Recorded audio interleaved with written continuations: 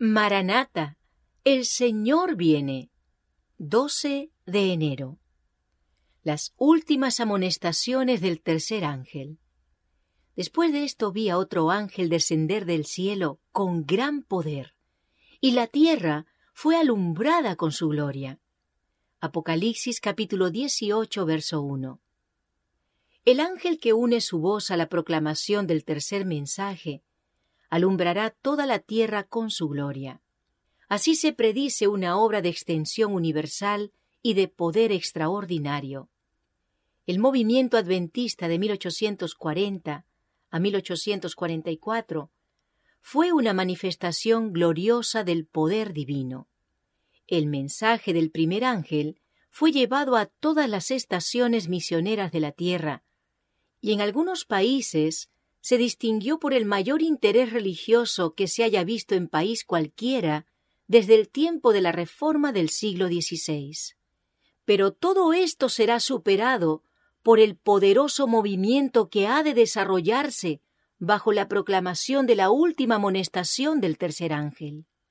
La gran obra de evangelización no terminará con menor manifestación del poder divino que la que señaló el principio de ella.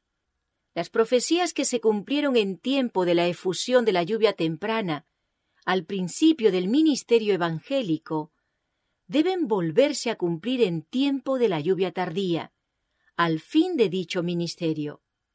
Vendrán siervos de Dios con semblantes iluminados y resplandecientes de santa consagración, y se apresurarán de lugar en lugar para proclamar el mensaje celestial. Miles de voces predicarán el mensaje por toda la tierra. Se realizarán milagros, los enfermos sanarán, y señales y prodigios seguirán a los creyentes. Satanás también efectuará sus falsos milagros, al punto de hacer caer fuego del cielo a la vista de los hombres. Apocalipsis capítulo 13, verso 13. Es así como los habitantes de la tierra tendrán que decidirse en pro o en contra de la verdad. Las publicaciones distribuidas por los misioneros han ejercido su influencia.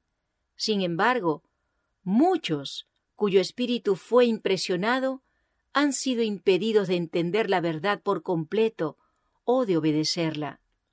Pero entonces los rayos de luz penetrarán por todas partes.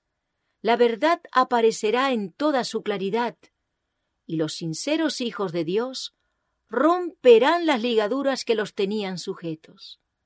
Los lazos de familia y las relaciones de la Iglesia serán impotentes para detenerlos. La verdad les será más preciosa que cualquier otra cosa. A pesar de los poderes coligados contra la verdad, un sinnúmero de personas se alistará en las filas del Señor.